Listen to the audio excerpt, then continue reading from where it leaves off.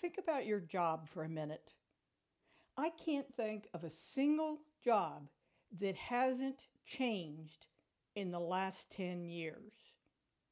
The basic goal might not have changed a lot, but the way you get there certainly has. Now let's look 1 year into the future.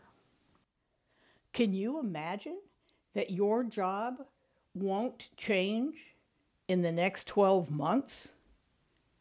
Again, the rate of change is faster and faster. The expectations are growing. The business environment is changing. Technology is throwing curves at us and teaching us to hit curves. It's an amazing world.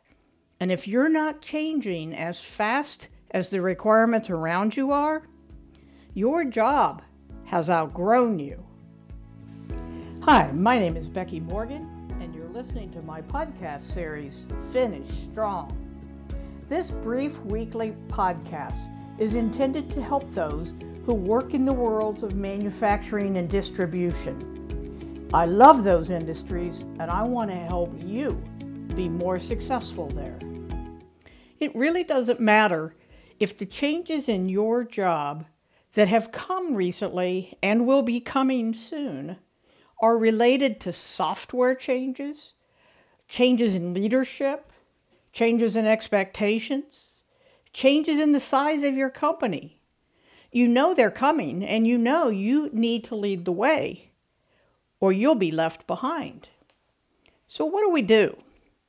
Well, number one, just keep in mind that a buyer for a $20 million manufacturer is a very different job than a buyer for a $2 billion manufacturing operation.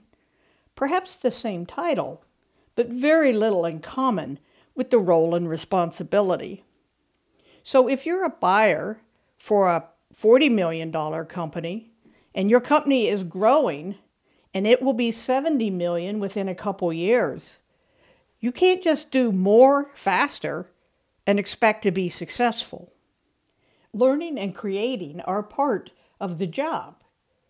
So do you need to pick up new leadership skills? Do you need to think how to double the volume of transactions coming through your arena without doubling the number of people or the number of hours worked? These are all requirements that every person has to figure out how to handle. If you've gone to a restaurant lately, you've noticed that the waitresses rarely use those little tabs of paper anymore. They virtually all now have a handheld computer where they enter your order, and it's electronically sent to the kitchen immediately, so the kitchen starts on it without the waitress leaving your table. That may seem like a minor change to you, but it's a pretty darn big change in the way that restaurants are run. Certainly a big change for a waitress. How does she now change orders? How does she communicate differently with the kitchen? How does the kitchen communicate back? These are changes in an industry that very few of us give much thought to. So what about your job? You're a plant manager. Plant manager for 20 million and 70 million are two different jobs. You're a distribution center manager. You're bringing through only dry foods, and now you're going to add refrigerated products. These are changes that you have to understand how to master, how to implement, and how to teach your team to do and to do well. It doesn't matter what job you have. If you want to fulfill the responsibilities and continue to have that job, you've got to learn and grow. And that means teaching your people as well. You can't just go to work, do the same thing, go home, and go back to work the next day to do the same thing, and think you have a career. You're hanging on by a thread, whether you know it or not. So don't let your job outgrow you. As a manager in your company, it's crucial that you not only not let your job outgrow you, but that you help your employees grow so their jobs don't outgrow them. So how do we get started on this project? Well, it's a continuous way to lead, to think, and to behave.